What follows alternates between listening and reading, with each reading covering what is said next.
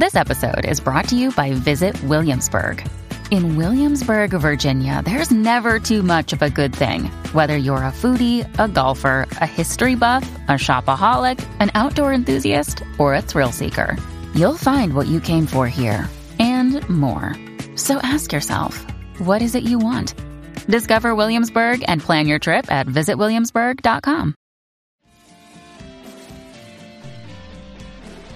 Yo, what's up, guys? You like our podcast? You want to make your own? You have all the power, all the resources you need to make your own podcast. That's right. If you haven't heard about Anchor by Spotify, let me give you a rundown.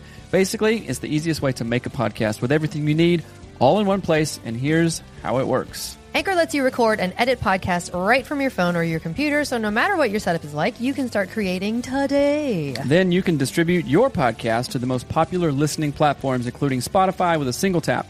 Anchor is also the only place you can publish video podcasts to Spotify, which is super important.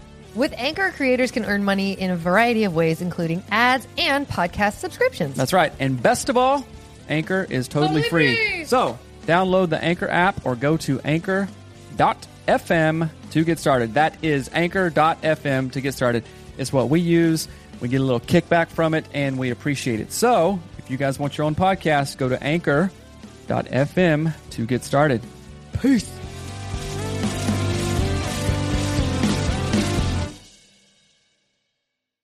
Hello and welcome to Anatomy of Marriage. I'm your host, Melanie Studley. What's up, guys? My name is Seth Studley. I'm a licensed marriage and family therapist, and today has been a long time in the making, like seriously 1 year. We interview former NFL player, American Ninja Warrior, Anthony Trucks. He's awesome, you guys. Like, from the second we got on this call, It was like, okay, this energy is up. Amazing. We're loving it. There's tons of nuggets. We got some baby bird feeding. You guys will get that joke later after you listen to the show. But yeah, you guys check it out. You're going to love it. This show is brought to you by getfaithful.com/anatomy of marriage. And if you guys have ever done counseling before, you know the deal. 50-minute hour. You drive to the office, all this stuff.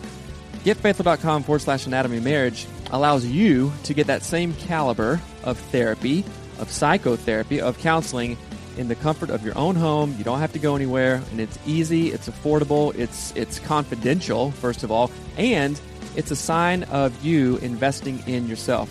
Anxiety, depression, overwhelmment, adjustment disorders, all kinds of stuff, or you just need somebody to talk to, you guys. Go to getfaithful.com/anatomy of marriage to get hooked up with a licensed counselor, a licensed therapist, just like me. You guys, seriously, thousands, tens of thousands of people are doing this because it makes sense. It's easier. They're investing in themselves, and they're better for it. Go to getfaithful.com/anatomy of marriage to get set up with your own counselor today.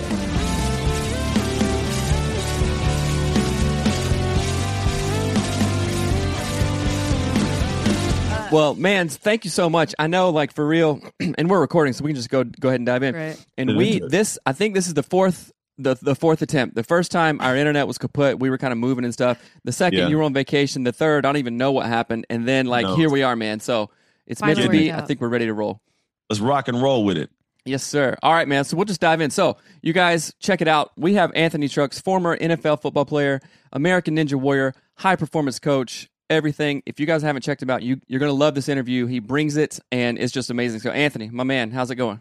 Going well, man. It's what time is it? It's now 10 o'clock in the morning. This is 6, 7, 8, 9. This is my 5th podcast today. What? Yeah. Well, scratch that.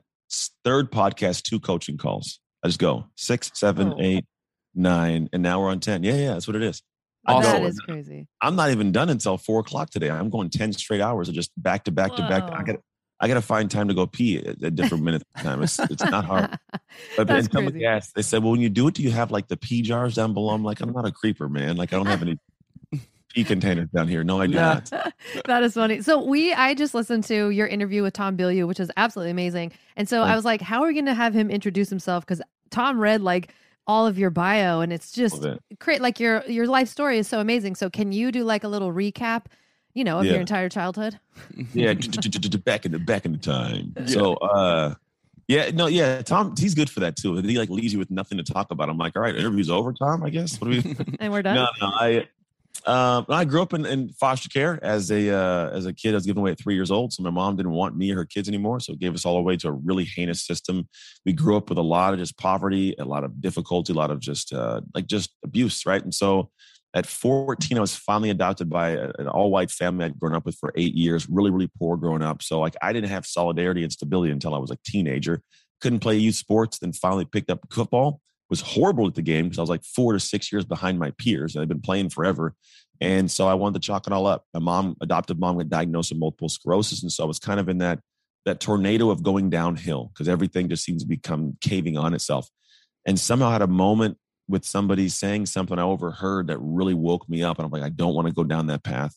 Changed my perspective of what I was doing. And I started putting effort in a direction that didn't make sense at the time, but made sense in the long run. And so in turn, turned into me getting a college scholarship to play football at the University of Oregon a couple of years later. So I went from being a sucky kid to being the best kid at the school, athletic-wise for football. My high school sweetheart went to college with me, which was pretty cool. Had a kid at 20 years old, met my real dad at 21 years old. And after a couple more years of college, ended up playing in the NFL. 3 years in the NFL. And the third year, tore my shoulder because NFL stands for not for long. So you get in, you get hurt, you get out. And it's tough, man. It's a whole different crises because now this foster kid that was all built to the football's gone. We have a couple more kids. We're married. So now I have 3 kids, married, and I am losing myself. Massive identity crisis. So marriage falls apart. My self-esteem falls apart. Not a good dad. Business is up and down and borderline bankrupt all the time. I'm out of shape. Just everything. And I got to a real dark bottom, like suicidal dark bottom, and just kind of floated for a lot of years. And then my mom passed away from MS after a 17-year battle. And it planted like this thought of like, I got to find a way out of this hole. And it took another 1.5 years to actually finally have a wake up moment where I woke up, looked in the mirror on like a New Year's Day, having, slept with some strange woman, just feeling like a complete shame, to be quite honest. And I was like, it's got to change. And that became the catalyst moment for me to spend the next about 10 months completely revamping and shifting the entire person I was at my core. And it led into me getting remarried after 3 years divorced, having an amazing marriage now. We're about 5 years deep into this remarriage, have kids that have a present father, have a business that is thriving. I am in good shape. Like I have a life that is so enjoyable that I love to share it. And so I share in a bunch of ways, podcasts, speaking. I have a coaching program that shows people how to do what I did in that 10-month window.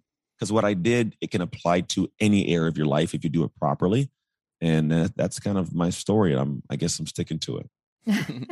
That's awesome. So we got introduced by a mutual friend, Larry Hagner of the Dad Edge podcast and all that stuff. Hey, yo. And he's great. And part of your story reminds me a lot about that guy David Goggins, Can't Hurt Me, Navy SEAL dude. Definitely. Kind of remind me a little bit about that, about like just childhood, trauma after trauma and just crappiness, and be like, man, what the hell am I doing? I got to get out of here, right? Mm-hmm. And sometimes growing up, so I'm a therapist and we talk about family of origin stuff, right? And our family of origin, our moms, our dads, foster or not, or biological, our primary caregivers, they teach us these lessons and stuff, right? And some of us didn't learn the greatest lessons. So we have to realize that and go, my situation is not like this other kid's situation or my friends, or I wish I was that way. And it's incumbent upon us to, first of all, realize that and go, okay, what can I do about that? So for folks out there, plus we're a marriage podcast, for folks who don't have the marriage that they wish they could, what's one of the first steps? And this is all related: personal growth mindset, and independent self, and marriage. So what are one of those first steps to, I guess, awareness, and then go, wait a minute, other people do this, why can't I? Yeah. What do we ask ourselves there? I think what ends up happening is we'll first have to realize that just because someone's doing it doesn't mean that they're special, and doesn't mean we can't do it, right? So it's got to be an acceptable thing to realize like you can. And then I don't actually think about how do we do it. So my stuff is an identity. I want to know, like, how do we become the person who does it?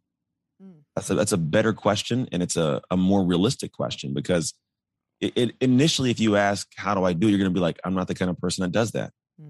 I'm not the kind of person that literally, like, I don't even do those things. How can I have that? I don't even do those things. Well, that's actually very true. But we don't ask the question of, well, how to become the person who does that? Because when you go through the process of becoming somebody, you naturally start by doing those things small, and you actually give yourself more grace. Like it's like if I had never spoken on a stage before, and I was like, I'm gonna go out there, I'm the best speaker in the world. Like, No, it's weird ownership. It's going to be an odd thing because you're going to bomb, right? Right. If you go out and someone goes, what are you trying? Like, I really want to see if I can try to speak for the first time. You start that way. Oh, you probably can't do it. Oh, we're going to find out, I guess. I'm not going to say I'm going to be the best, but I'm going to try. And I go do it. And I go, yeah, I didn't do too well. See, told you suck at it. Nah. Well, everybody starts that way. Like, what if I learned this one thing? I had somebody take a look and they said this. I'm going to go try again. Now, why would you try again? Like, you suck. Yeah, but maybe I'm a little less sucky next time, right?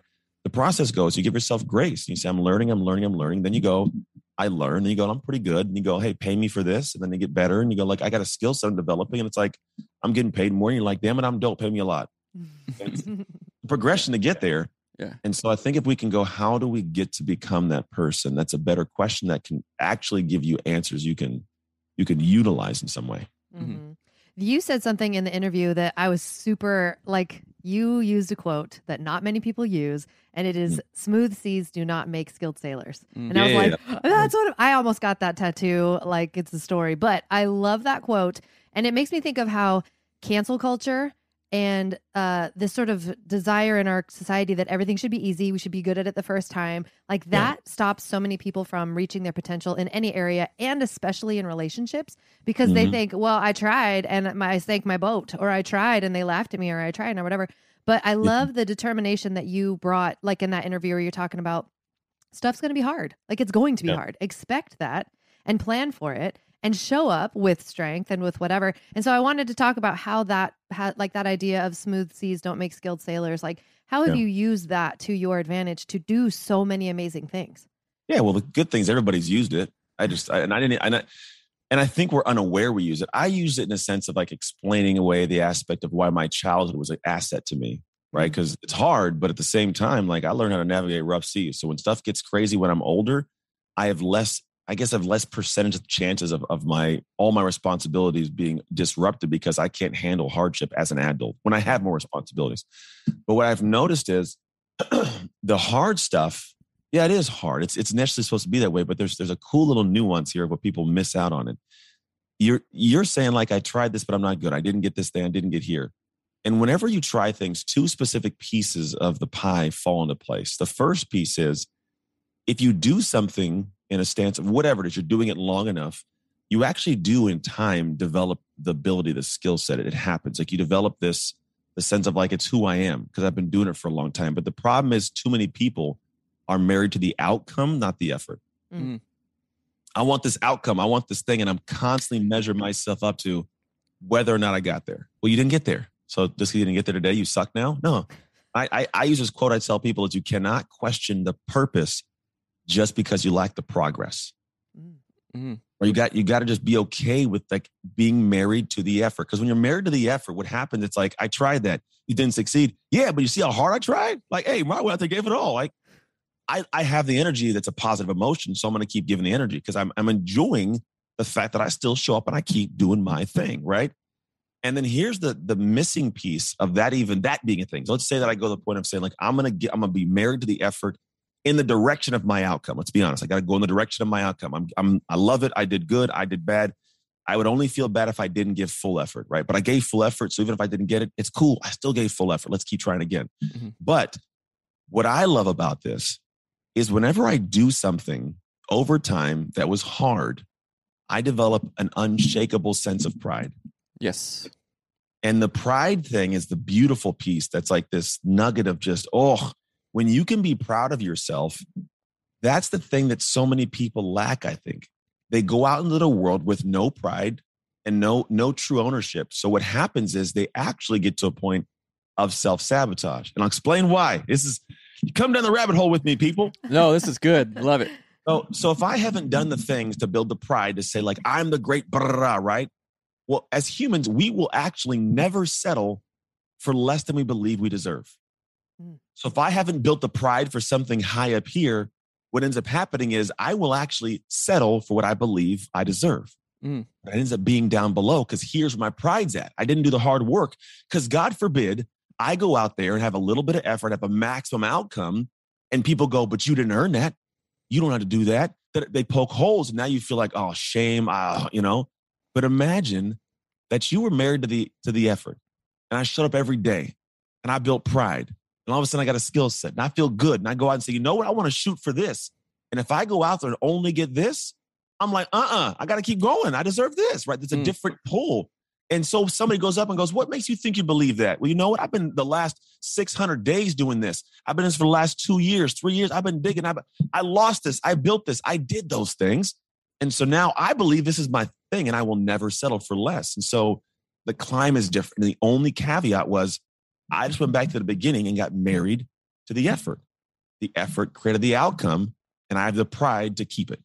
I love that. I super love that. And you tap me on the leg. That's our signal to talk. But I want to stick on that for a minute. So I finished 75 Hard. I've done it twice, right? And the first time, the 75 Hard program, it's hard, you know. And the first time was like, oh, this sucks. But it is not the end thing. And then one of my favorite guys, Ed Milet, talks about we build self-confidence, self-esteem by keeping the promises that we make to ourselves. And then that turns into pride, like you were saying. And it's not like an ego trip kind of thing, like, oh, I'm prideful. No, it's an earned thing. Like, listen, I earned this. Nobody can take it away from me. I earned it. It's mine, you know? Yeah. So you can do it too. Just as much as I did it, you can do it too. Yeah. And so one of the things 75 Hard taught me was like on the 40th day when I wanted to puke and it was freezing cold outside and I had to do my workout, I showed up, right? So I was married to the effort of like, I'm not looking to day 75. I'm looking to right now executing the things I got to do. And then after you do that for 75 days, you keep a bunch of promises you make to yourself. You feel really good on day 76. You know what I'm saying? And so stuff like this, I love this type of thing because it doesn't only have implications, obvious implications for who we are independently, but how we show up, how I show up. If I'm like up here and got all this pride in a good way, how do you think I'm going to show up in my relationship with Melanie? You know, and how attractive is that going to be? And vice versa. When she does that same thing, then we're like, okay, we're just like going to the top, not in a bad way, but in a together. Yeah. And together. And like one of my things is also is like, okay, if I can do it, if you can do it, if she can do it, what's stopping you? You know, write down your excuse for me. You know, say that you said something on Billy Show. It's like, say your excuse out loud. You know, I can't do that because of this. I'm like, okay, well, let's frame that and put it on your wall. You can have it if you want it, but I'm not buying it. Yeah, I like that. There was another part of that too, where you talked about in like working hard for what is it? You literally just said it. Not being married to the outcome, but being married to the effort. Goodness gracious. And you said something that reminded me of like, when you're in it like that and you're saying, no, I'm dedicated to this. I'm going to work really hard no matter what. I'm going to try for this long-term goal, but I'm dedicated to the effort. It makes me think of times when we've been in arguments and he's wanted to give up and like get super mad. And I'm like, no, this one stupid thing, whether like, what is it? Where you left your socks, who parked the car where, who got mad at whatever. I'm not going to let that derail all the success that we've had as a couple and the success I want to see in the future. And so I have that same, it reminds me of like you were talking about your dedication to practicing and becoming better as a football player because you were so far behind and you're like, no one's going to take this away from me. I'm going to go after this and I'm going to work harder. And so I would love to get your take on like, how that actually sort of transmutes into our relationships and what we do and all of that stuff. No, it's all of it. You show up to the relationship as you like it, and if you aren't dope and good with you, then you can't follow through the right way. Because I don't think relationships work when only one person's happy, and I don't think it. And the reason is because either I'm trying to borrow your happy, or you're like, which pretty much like if I'm unhappy and you're happy, I would try to take it from you, right? Or you come to the relationship and you find that I'm not, and you try to give it to me and I don't want to take it, right? It's just weird. It's a back and forth. No matter what, it's difficult. So what I find is when you have somebody who has a sense of settled inside, which is a really interesting thing. I find that I don't do well around people who aren't settled inside. When there's a lot of chaos, they like craziness. And I'm not talking about drama. I'm talking about genuine, like unsettled. It's just weird. I don't even know how to talk to you, handle this, right? You know, so it's like, I can't handle it. And so when you have people that do something that they love, that makes them feel great about themselves, they come back to their relationships happy. I think that's the most important part of it. Like my marriage works right now because there's certain things I lean on my wife for and certain things that I don't ever need to. Early on in the business, I thought I needed to have her be completely up to speed with everything in the business. And if not, we weren't in communication the right way. She's like, I don't care what you do. She's like, I love you and I care about you. She's like, I don't really care. She's like, I want to. She's like, but I don't, you're making me have to care. And it's weird. And I'm like, but I want you to, right? And I came to find it would make her unhappy. It would make me unhappy. She felt like she had to give me something. I always felt like I wanted to take something. And I come to find it's like, no, I don't need to go there with that. I have people that in my world that I can talk to about business, and I can be happy over here. And then guess what? Now I come back to the relationship happy. She doesn't feel like she's giving me anything, and we get to be joy together. And she has her stuff she does. I kind of know what she does more than she knows what I do, because I'm a weird guy.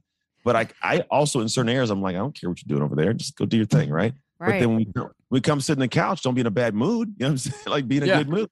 Yeah. And then we're good. So the relationship, I think it ties together, because if you bring the right people to like the party, we'll call it, who have done the things in the background that we're talking about, it makes it actually effortless. It's like I feel more free in a relationship than I could ever have felt single. Right. I love that. That is good. I gotta say something, lady. I got to. So from a family therapist perspective, we call that differentiation of self, and this is going to add value to our listeners here, because we get a lot of this stuff, and we've also gone through it ourselves. So what you're talking about is being differentiated. Like, I can be happy, I can be solid, I can be settled, even if my wife or even if my husband is not. That's their thing. That's their work. I love them. I respect them, but I can't do that work for them, right? So you're talking about like what you and your wife, what you had mentioned was, okay, yeah, I don't need to know all this stuff about your business. I don't, right? I love you, I care about you, but no, profit and loss, all that stuff, I don't care, right? Taxes, I don't care. And you could hear that and go, oh, okay, that doesn't mean that we're not connected, we're not on the same page. It's just not her thing, right? And then some of her stuff isn't her thing. Then at the end of the day, we can come and sit on the couch and spend real quality time together, but so many people, we call it like being fused or being in enmeshed systems and stuff like that. It's like, oh my gosh, I'm so unsettled. I can't be happy unless I know everything is cool over here. And then the other person's like, listen, you're making me do all this work. It's driving me crazy. But then that just makes them like pour more fuel on the fire because of our anxieties and stuff like that. So that's really good. Just tell me maybe a minute more. How did you guys come to that realization? Was it after a ton of talk, or like, it's just seeing the normal thing to do? How did you guys get there? You got divorced? Okay. That's serious. Well, I knew that part, but that eyebrow raise it was that like way perfect. before. Yeah. No, we got divorced, and then but we were 16 years old when we got together, and we had to figure out ourselves, who we are separately. It's very, very interesting. And then what ended up happening is we got back together, right? And in doing so, I started, I think, navigating the conversations different. I started hearing things different, seeing things different. And part of it started to come to pass of like, I would actually ask myself these questions before I would lean into her. I would ask, like, do I really need her to have to, like, why am I needing this? Like, I did self-introspection. Why do I need this? Why does she have to know about the business? And I would convince myself, well, she's my wife. She'll be the closest to me. I'm like, but everywhere? Like everywhere, like this. So I was like, I don't think she needs to be in everything. And I was like, dude, maybe you just find some, and I started asking, what would her knowing do for you? But what does somebody knowing do for you? And it's like, she would just know. And I was like, well, maybe I could have somebody else in my team know these things, because she's not trying to think through the stuff on like what I should do with the damn funnel and with the landing page opt-in thing. You know what I'm saying? Like, she doesn't care. And I'm like, she also doesn't care. What if I could find someone who cares, who will listen to me, that at the same time, like, I feel comfortable giving him information. That's my outlet now. I could drop that ball over there and be okay. Like, that was the catalyst. So I think for her, I think when we work back and forth, I will have conversations of like, look, you know how you won't listen to me? Like, I don't want to listen to you. Like, I'll do that. And I'm very transparent. I'll just be like, I love you. If you need some help, I'll sit. I'll be like, all right, you got, I'll give you my brain. We'll sit and I'll think and I'll figure it out. And I'll be like, all right, I got faith. You'll figure it out now. And I'll walk away. And it became this weird practice. And I think what we try and do now is try to find ways to have the hard conversations necessary to alleviate the stress we're creating. I like that. That's good. The stress we're creating is what you just said. Yeah. 100%. It's all self-imposed, man. It's because it's self-imposed thoughts and issues and timelines and deadlines. And who made it? Nobody walked in the house and said, here, guys, this has got to be done. Like, we did that. So why do we do that? So I'm like, why do we do that? I don't know. Let's stop. Do you want to take that vacation again? No, I don't feel like doing it. Let's not go. So we don't do it. It's very weird. Right. I often tell our clients, like when we have coaching clients, I'll say, point at the anger. Like, where is it at? Point at the frustration. Like, where in the room is it sitting? And they're like, and then they point at themselves. Right. It's my lap, dog. Right. So how did you, because I love the term that you use, like, you don't like being around people, or you have a hard time being around people who aren't settled. And I think that is so brilliant. And I feel that same energy where it's like you're around someone who's, I use this analogy. I grew up, we lived on a pond. And if you would swim in the pond, if you got your feet too low, you would kick up the mud and it looked really scary and it would come up at you and you'd freak out. But you are the one who kicked up the mud. Nothing bad happened, right? So I often use that like around people like that who just want to kick up the mud and talk about the mud. And so how did you transition into being a more settled person? I know you mentioned like your wife, after you separated, you saw that she was starting to become more settled. So how do we do that? How did you do that? Yeah, I don't know. I think it was just I became aware of the funk, man, because this is the weird process of how the world works. The world's a mirror. So let's start there. The world will reflect back to you what you give out to it. Period. If I go out in the world and I start spitting on people, I might get spit on. If I give handshakes or hugs, I might get some hands. It's a mirror. It's how it works. 100% no. There's that one crazy guy that doesn't want to be happy today. Let's be honest. But majority of the time, you give something good, you get something back. But you can only give what you have inside. If I don't have joy, it's hard to give joy, so it's hard to get joy back. If I have negativity inside of me, I give negativity, I get negativity back. So I was like, well, how do I get rid of all this stuff? And so what I started doing was just kind of like trying to figure myself out, if that makes sense. Mm-hmm. It was like these discussions I would have, like, why is this bothering me? What's going on? Where's this? So my settled inside came a lot with ownership. That's the big thing. I had a lot of conversations. And like when I talk about that window from like, January to October, that 10-month, this is exactly what I did. I woke up and I looked in the mirror. I was like, this dude ain't settled. I didn't say that, but I was like, I don't like this guy. He wasn't settled inside. He was running amok, having multiple different partners and, hanging out and partying and drinking. And like, it's just stuff that was super unsettled. And if you look at like Viktor Frankl has that great book, it's called Man's Search for Meaning. He talks about the existential vacuum. Mm-hmm. I will suck all the things in the world into my body, but it never plugs a hole. The right stuff, right? I had no meaning. I was just doing my thing and I'm floating. And so I started realizing like, this doesn't feel good, man. I'm feeling tired and then nothing's coming to fruition. And so I would start asking myself, and I legit cut everybody off. I cut women off. I cut like parties off. I didn't go anywhere. I would sit on my couch in my front room and I would stare at a wall and I would ask a bunch of questions I didn't want to have the answers to. Why'd your marriage fail? Why are you not being a good dad? Why is the business not going as well as it should? Why in the world are you out of shape? You own a gym. Like all these real questions. And to be quite honest, like I realized I was a common denominator in all of my problems. It was always me. Whether it was I caused it or I was allowing it. It was all part of me, which is some real deep ownership. And it sucks. It really sucks. I sit there and go like, oh my gosh, you're the one that shot yourself in the foot. You see that Spider-Man meme? Who's spending all my money? And then it's Spider-Man's face, that's what it was. And then what happens is now here's a big piece. You want to talk about unsettled to settled. You start giving yourself permission to improve. That's it. The ego has got to subside because the ego keeps that guy in place, keeps that girl in place. The ego's like, I don't want anybody to see me sweat.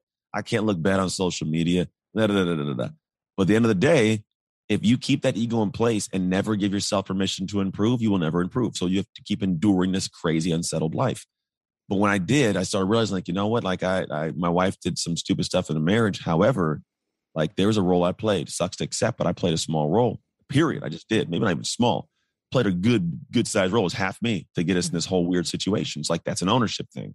The kids, the parenting. Like, I wasn't a great dad. I was blaming on the business and needing me to be there. But you know what? I was in control of the business. I could change whatever I wanted to change. Right. Mm-hmm. So you start sitting there and you start understanding what it is. And I think when you can have those conversations and be okay being alone, because we're never actually alone. You're always with you, right? When I look back at it, I wasn't able to be alone. And when I wasn't settled, I didn't like being with me. Mm-hmm. Now I'll go take like a 3-hour walk with myself because this dude's cool as hell. I like him. Let's go ahead. I love that. You build into it. And then I think that's the thing. The more you build to that level of like, I'm doing the work. I'm finding out who I am. I'm answering the questions. I'm answering the questions. I'm doing that stuff. I'm giving myself permission to improve. You go down this path to where like nothing bothers you. Like I always have a tool belt. It's like I got Batman's tool belt to fix these things. So I realized like, dude, I'm the Joker. It's very interesting. That was good. That is good. Have you ever heard that quote? I think it's who knows who it's from, but it's the biggest challenge is for a man to sit alone in a room with himself. Have you ever heard that? Oh, I can't remember. It's like Viktor Frankl. It's someone like that. It's a quote like that. Talks about the biggest challenge for a man is to be able to sit alone in a room with his own thoughts, right? And cool. I love that because you said like I sat on my couch and looked at a wall and talked to myself. And that's where I think so many people who feel that unsettled feeling, they want to go out. They say, no, I got to go talk to a therapist. I got to go talk to my mom. I got to talk to my friend. I got to talk to my guys, blah, blah, blah, all that stuff. And then they look for people to blame. Yes. So it's everything is externalized. It's pushed away. It's never like, and then I played what part? And I continue to do what thing that's not helpful? And so I love that extreme ownership, that responsibility element of how did I make part of this happen? And I know that your wife cheated on you, right? That was why you got divorced. Is that correct? Yeah.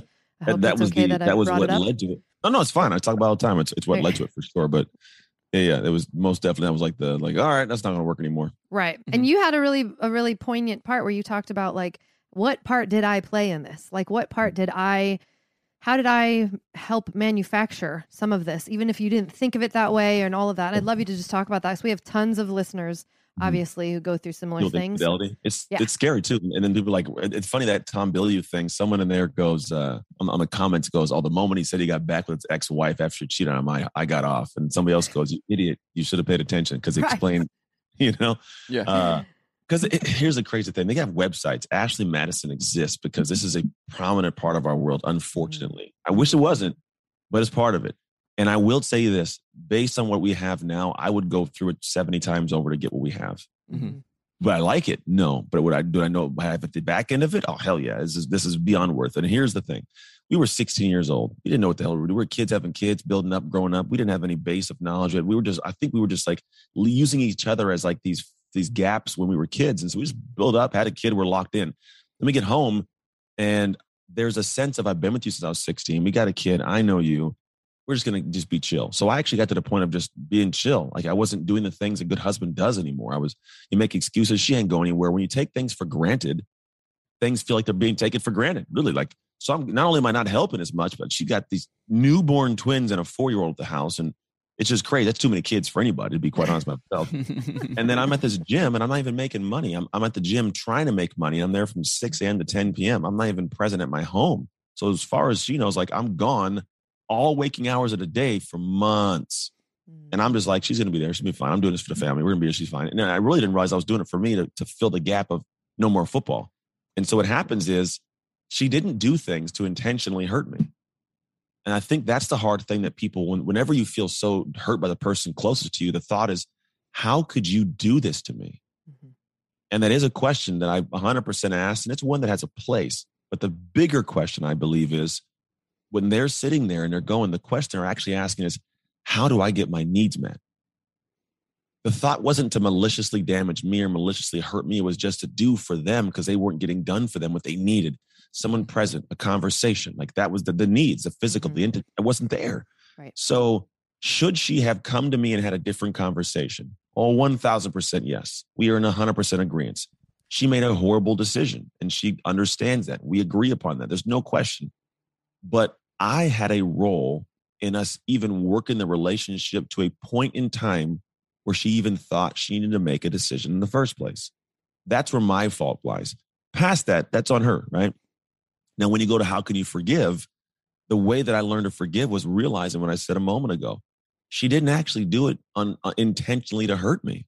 And to be quite honest, there's that Sun Tzu statement that says, when you finally learn to fully understand your enemy, you learn to love your enemy. Mm-hmm. And I think it's because you start to understand the human. Like when I can put myself in her heart, it's like I'm at home and I'm tired and I'm being faithful. I'm not being reciprocated.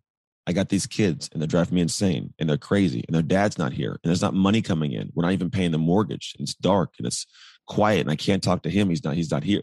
There's a darkness there. We call it the dark times, to be honest, in our marriage. It's labeled the dark times. Half the stuff we can't remember. It's just dark, right? Yeah. And that's what it is. So I'm like, that is a heavy place. And I hate to think that I was part and left my wife in that dark place alone. When I got married, or rich or poor, all that stuff. And so now I'm the person responsible for her actually feeling like she's out on an island by herself with no one to support her. And so when you feel that, it's like, damn, that had to suck. Mm-hmm. So when I go to the stage of forgiving, like I'm forgiving because I realize the pain I caused. And that's where we can move to the next stage of the marriage and go, okay, great. Well, I hate how it transpired. And there's different stuff to work through with the physical nature and all that. This, to be honest, that's a whole different conversation. Right. It's a journey, right? Mm-hmm. But the catalyst to it was like, I realized my role. She realized what she did. We both made amends for that part of it. And in trying again, the thought was like, what if we can create something way different than that? A different conversation, a different way we did things, a different way of asking, a different way of telling, a different way of hearing, all these things. And so the more you kind of go into creating something different, you create something better. Mm-hmm. So our marriage now, 1,000,000 times better than it ever could have been had that not happened. Yeah, that's awesome. There's two things. One is, so a part of our story, like Melanie punched me in the face. I had to sport a black eye for like 2 weeks, not cool. And that was only like 4 years into our marriage, right? And that was the dark times. Like we were both like had suicidal thoughts. We're like, this sucks. We got to get out of here. Just craziness. And that went on for 2 years. Would I trade that for anything in the world?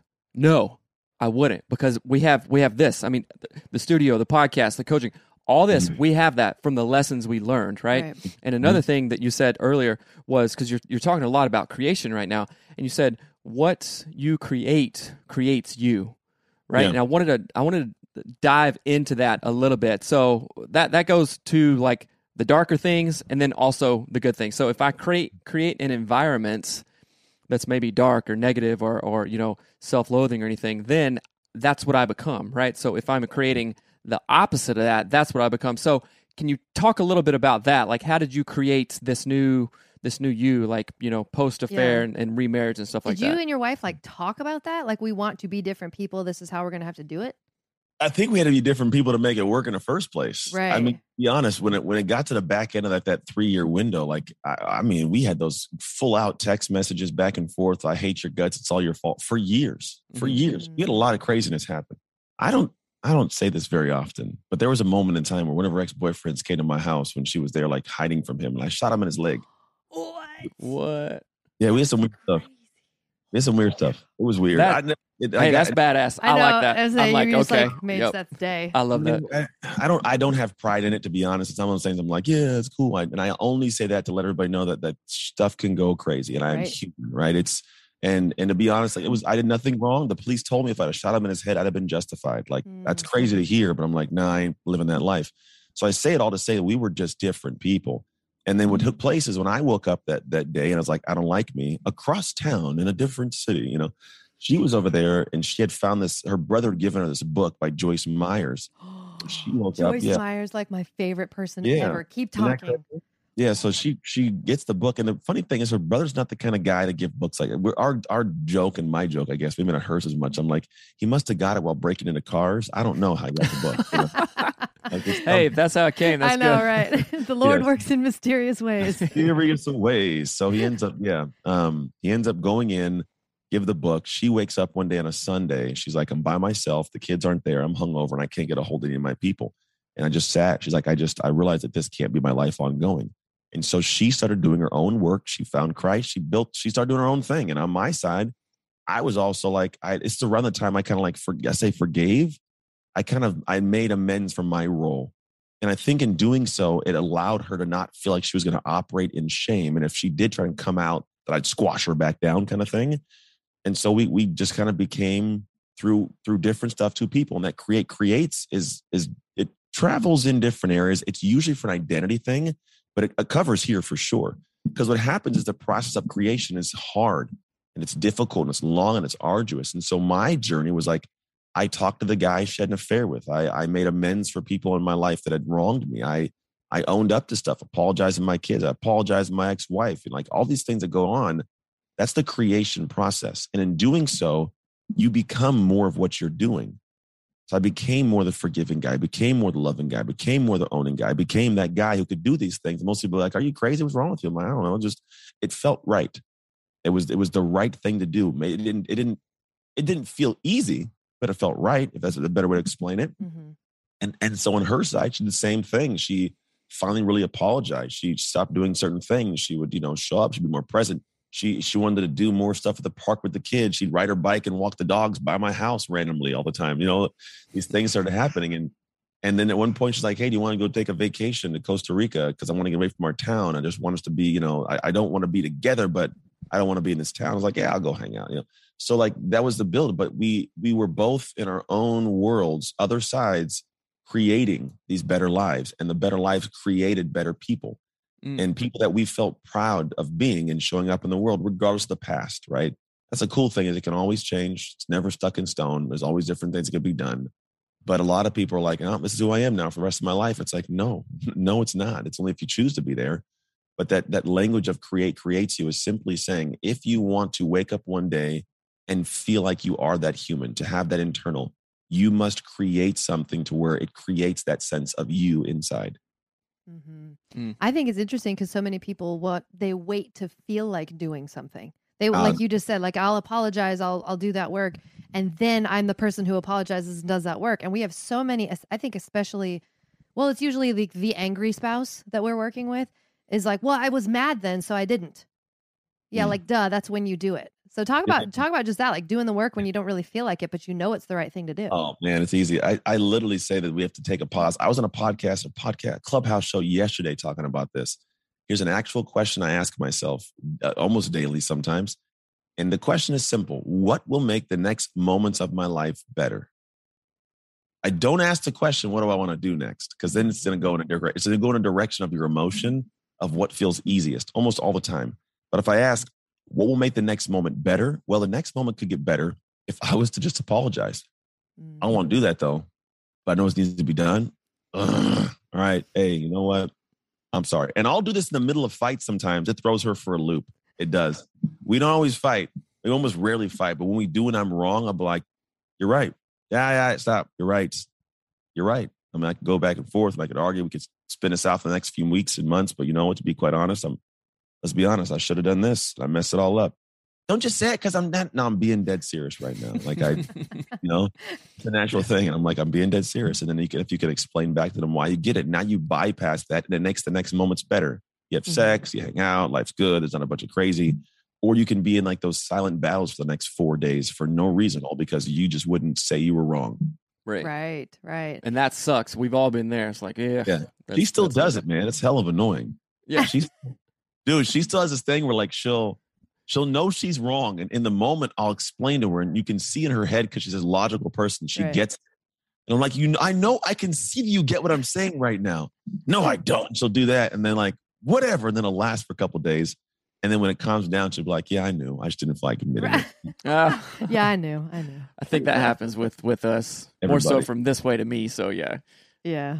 I'm the one who'll I'll stop a fight. Yeah, you'll stop I'll stop a fight. You'll stop it. So I want to be mindful of your time, but talk a minute for this thing that you call transformational identity shift coaching. And I know that we've been talking about that, but let's stick there for a minute. Yeah, we haven't really talked about it too much. At the end of the day, what we're talking about is in the framing of a relationship and all these things that come to pass. They're all outcomes in life we desire, right? I want to have more money. I want to have a better body. I want to have a better house, car. I want to have a better relationship. And these are all things that we can have if we're the person to have them. I do not believe you can have a dream that is beyond your current identity. I don't think it's possible. I've tried. And then what happens is either you mess up along the way, it drains you and burns you out, or you end up getting it and then it's quickly lost because you don't appreciate it, like win the lottery, right? But the reality is if you look at what I do in my coaching, I am saying, okay, what do you want? We lay out what we want. And I go, okay, great. Well, who is the kind of person identity-wise that has that? Because the reality was, in my opinion, and when I realized it was like, if I was already that person, I would already have those things. And if you think about it, go logic with it. Let's say that I know what to do. We're in a world right now with too much information. I call it the epidemic of self-esteem. I got stuff on the shelf, feel good. It's all in my head, right? But then what happens, it's not in my life.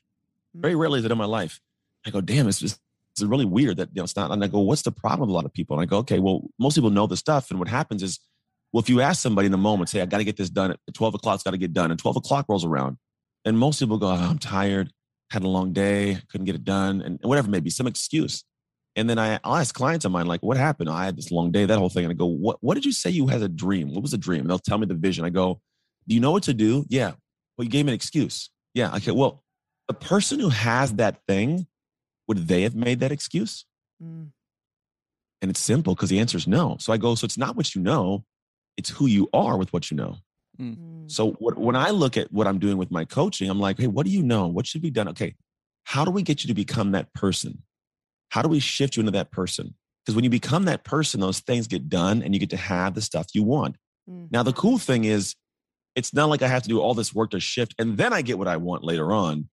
The way it's done is that create creates. We are actually achieving while transforming the entire time. It's a synergy. It's a marriage of two parts. Right. So where some people think like, I'm going to transform and then I'm going to achieve. No, you don't. You also don't achieve and then transform. You do it together. And so if you go into the focus of how do I structure a life process that tells me where I want to go, which is who I want to become, but you can be based on what I want to have, right?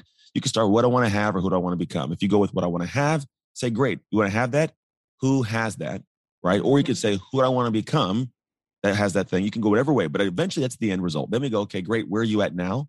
Because most people, they cannot see the label because they're inside the jar. They don't know where the hell they're at, really. They're just kind of floating around doing things, working hard. And I'm working hard, but who are you really? Oh, I'm this guy. No, you're not. You don't even see this is why you're still there, right? Figure that out. And then we chart that path between to create over time.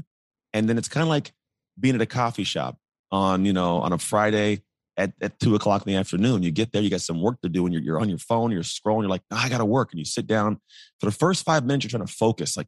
And all of a sudden, you pop up 3 hours later. It's like, oh, crap, I got to go. I lost 3 hours, but I got so much done, right? That's how the shift works. First week, 2 weeks, you're focused, and all of a sudden, it just drowns out. And you pop up 3 months, 4 months later, like, whoa, I'm in better shape. My marriage is better. I got more money. That's the work I do. Okay, so help me understand this and tell me if I'm thinking correctly. So I'm going to reference back 75 Hard, right? So I decided to do that, and I was like, okay, I'm the type of man, the type of person that finishes a program like 75 Hard, right? Like in my mind, I'm like, okay, I am that type, that I took on that identity. I'm going to finish, right? Now, I hadn't finished yet, but every single day I was doing things that was getting me there, right? So I was transforming while achieving at the same time. Am I going down the correct line? Because I honestly, I want to know, like when I decided to do that. I did it too. You did? I did. I lost like 37 pounds doing it in the beginning of the year. I was fat. I got fat, dog. That's an awesome program. I sent home in a bunch of wine. The one caveat, which is a problem with the program, but I don't think it's a problem because the way it's designed works, because it's mass developed, is where you said I'm the kind of person that finished the program. I would say I'm the same thing. I was more so the kind of guy that finished each day. And that was the thing. If I don't not get this done today. It's not the kind of person. I'm not the guy who doesn't finish this today. And the thing is, it's built in a way to create that person. Even if you aren't that person, just focus on, I got to finish the day. And the more you finish the days, the more you become the person who doesn't finish the days. Because I don't want to let this guy down that spent 37 days doing the same thing every day, right? So you're becoming that guy. And then what happens is, what's cool, I really like about the program, it gets you into a good rhythm. That's what it is. It's a new rhythm you're resetting for your entire body, your entire life. The one caveat that I don't like about it is he doesn't tell you what to do. He doesn't tell you the food to eat, the structure to eat. Like, it's kind of like, here's a process, do this stuff, but guess whatever workout you want to make up, go ahead and choose some food. Where I'm going, in life, a lot of us do that. We just go and start doing things, and we get to the back end and we go, I'm better, but I don't know if I'm better where. Am I better in an area that maybe I could have been better and I've been in this direction? For example, the workouts. I'm better because I'm doing a workout, but you know what? At this point, I'd like to run a marathon, but I just gained 20 pounds of muscle, like, right. It may not be that. So the idea is, if you do what I'm saying, it's kind of the same structure of do some similar stuff every day. In fact, we get down to doing 5 things a day, very similar to that structure. It's just psychologically sound. It's probably where he got it from. But I look at, all right, am I doing the things that are going to take me at the end of this to the exact location with certainty that I want to be? That's the one thing we don't always do. A lot of us, we start working towards things. We don't think about, what am I doing and who am I becoming with these things? Because I might do these things and go, you know what? I followed this direction because my boss, Sharon, said to do it. But I just realized I hate Sharon's life. And so does Sharon. Now it's like, damn, you know what I'm saying? So like, you start noticing. So I'm just like, you should do the same thing, but do it with more intention. And I just do some similar stuff in the realm of life, not just your physical body. Right. I want to ask you. So it's funny. He did 75 hard. And when he was doing it, I was so mad at him. I was like, I calculated the hours that he was not spending at home. Like, that's how stupid I was about it. And about 3/4 of the way through, I was like, I love this version of Seth. I have never seen someone so dedicated. He stopped and then I started. So I did 75 hard right after he did it. And I love the way that it sets in routine and rhythm. And it like totally transforms your day. One thing that I notice in a lot of like our coaching clients and people who write into our show is that they love to stay stuck in their excuses. Like it's their favorite thing ever, but they don't know it. And they'll talk about how much like, I want to be, I want that life. I want that. I wish I had that money. I wish I had that body. But it's like, well, what the hell are you doing to get it? So I want why don't you kick some of our listeners' asses there for just Well, the problem is no one wants to be homeless. Bear with me. I'm gonna go somewhere with that. Like I drop little nuggets out. I'm gonna feed you, baby birds. Here we go. So the idea is that a lot of us have these identities. It's like a house we built. This is who I am, and I feel comfortable in this house. I built this house, and the idea of leaving this house is scary because I would just go be homeless, and no one wants to be homeless. I don't want to feel like I'm not somebody, right? The problem is at a certain point we go, I hate this house. I don't like this house. I want more than what this house is, but I haven't built another house. So what we do is we have to kind of like be okay to leave this house for a day and go try this new thing, but build that little house and come back to the house. And I leave the house again. I go build a little bit of the house. I come back to the house, but you can do that. And eventually you go, you know what? I'm spending more time at this new house than at the old house. After a while, I'm like, F that house. I build a new one. Right. So you gotta get out of the conversation of keeping yourself protected in that house and going, I want more than this house, but this is the only house I got. Build another house. Right. Baby steps. Leave the house, go do something, come back after a while. It's livable. And you can transfer into that new house or shift in the new house. What I love about that analogy is that it's really freaking hard to build a house. Like it takes a lot of work. And we had to renovate the house that we were living in because it was a crap hole. And it was literally like, it felt like we just worked 24 hours a day, but we wanted this land. Yeah, all day. And you're up till 2 a.m. and whatever. But the house is better though. It's like, it feels better because you were in it, right? You did it. It's all ours. It's on our land. Like it's all the things that we were trying to work toward, but it took a crap ton of work. And I feel like that's where I just don't have any patience anymore. And that sounds weird, but I don't love when people want to tell me all the reasons they can't do something and bitch about the fact that they don't have the outcome. Like if you grab that hammer, you want to move into that house, get your tool belt on. Don't tell me that you don't want to swing a hammer anymore. Right. I get it. I totally get it. I don't listen to those people after a while. Here's what I tell them. I tell them this. I say, you don't like that? Okay, cool. Let's this. What's the problem? They'll give me some excuse. It's usually starting like, okay, great. So you know it exists now, right? Yeah. Okay. So now here's a reality you don't want. Every moment that you still experience this, it's your fault. So if you want to complain, it's great. Like I've had people that best friends of mine that were in relationships kept complaining about the marriage. I'm like, bro, have you said this to her? No, I haven't said anything yet. Well, then how's she going to know to fix it? I don't know. I said, well, then every moment you're in this marriage, you don't want to be in it. It's your fault. If you're not going to tell her, you're not going to do anything, bro. I don't want to keep hearing about it. Change it. Talk to her, change it, something. Because now it's your fault that it's enduring.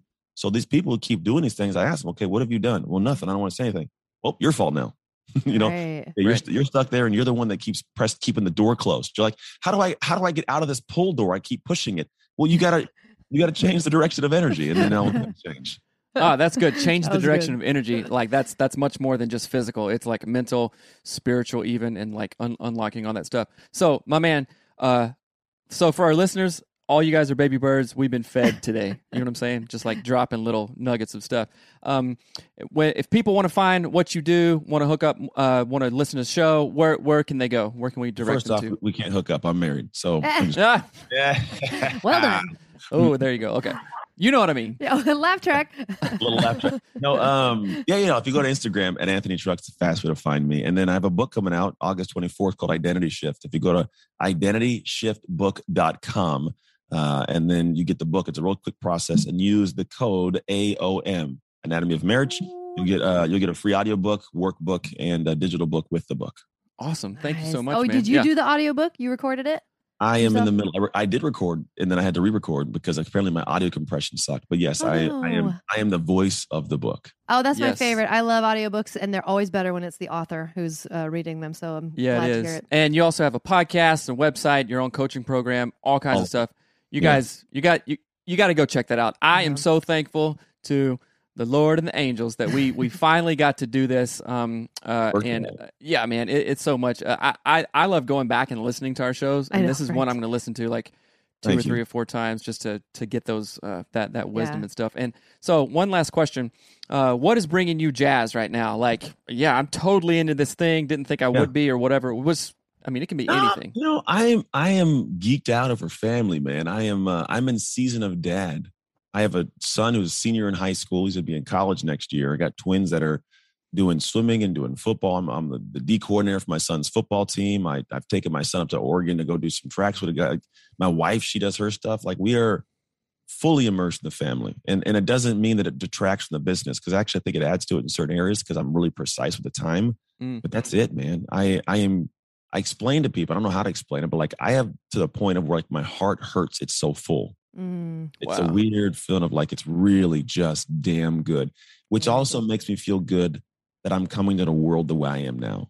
Like, if I look at the people in the world, some people are coming to the world a little bit broken, and they're giving out a little bit like it's poison goodness, if it makes sense. But I just do my thing, and I don't expect much from anybody because I got a business that runs. I connect with people amazingly, and it's fun. Like, I'm in a really great space of humanity at the moment, and I absolutely love it. So that's what geeks me up, man. Family. I love that so much. That is adorable and wonderful. It sure is. Yeah, man. So thank you so much. If there's anything we can do, what about speaking? COVID's gone. You got any speaking stuff coming up that's not online but in person? I got I'm leaving tomorrow night to go to one called the Masters of Balayage. It's a hair thing down in Florida. I did Pure Romance last week, which is a pleasure company. Nice. Hey, I got Funnel Hacking Live coming up in September. I got some in Baltimore coming up later. I got something in Los Angeles, something in Texas. Yeah, we're back on the road. Wow. So we're moving, man. And I love the stage. So you think this is a little bit fun, boy? I get down on a stage. That is fun. That would be so fun. I know you do. So, all right, my man. Thank you so much. And we'll let you know when this comes out. And you guys go check out all his stuff. Just a sincere appreciation. Thank you, man. Very welcome. Thank you. All right, later. Bye-bye. We hope that you loved that show as much as we did. It was an amazing interview to do. Like, it's so fun to talk to I'm going to go back and listen to it at least minimum twice. Right. It's amazing. You can keep me to that. Yes. 2 times I'm going to listen to that because it was so good. We hope that you loved it. And if you did, please take a minute to rate and review our show on iTunes. That helps us get more people like Anthony Trucks on our show for real, because numbers matter, you guys. So please rate and review the show on iTunes. Thank you again for hanging out with us, and have an amazing day. All right. Love you. Bye. Bye.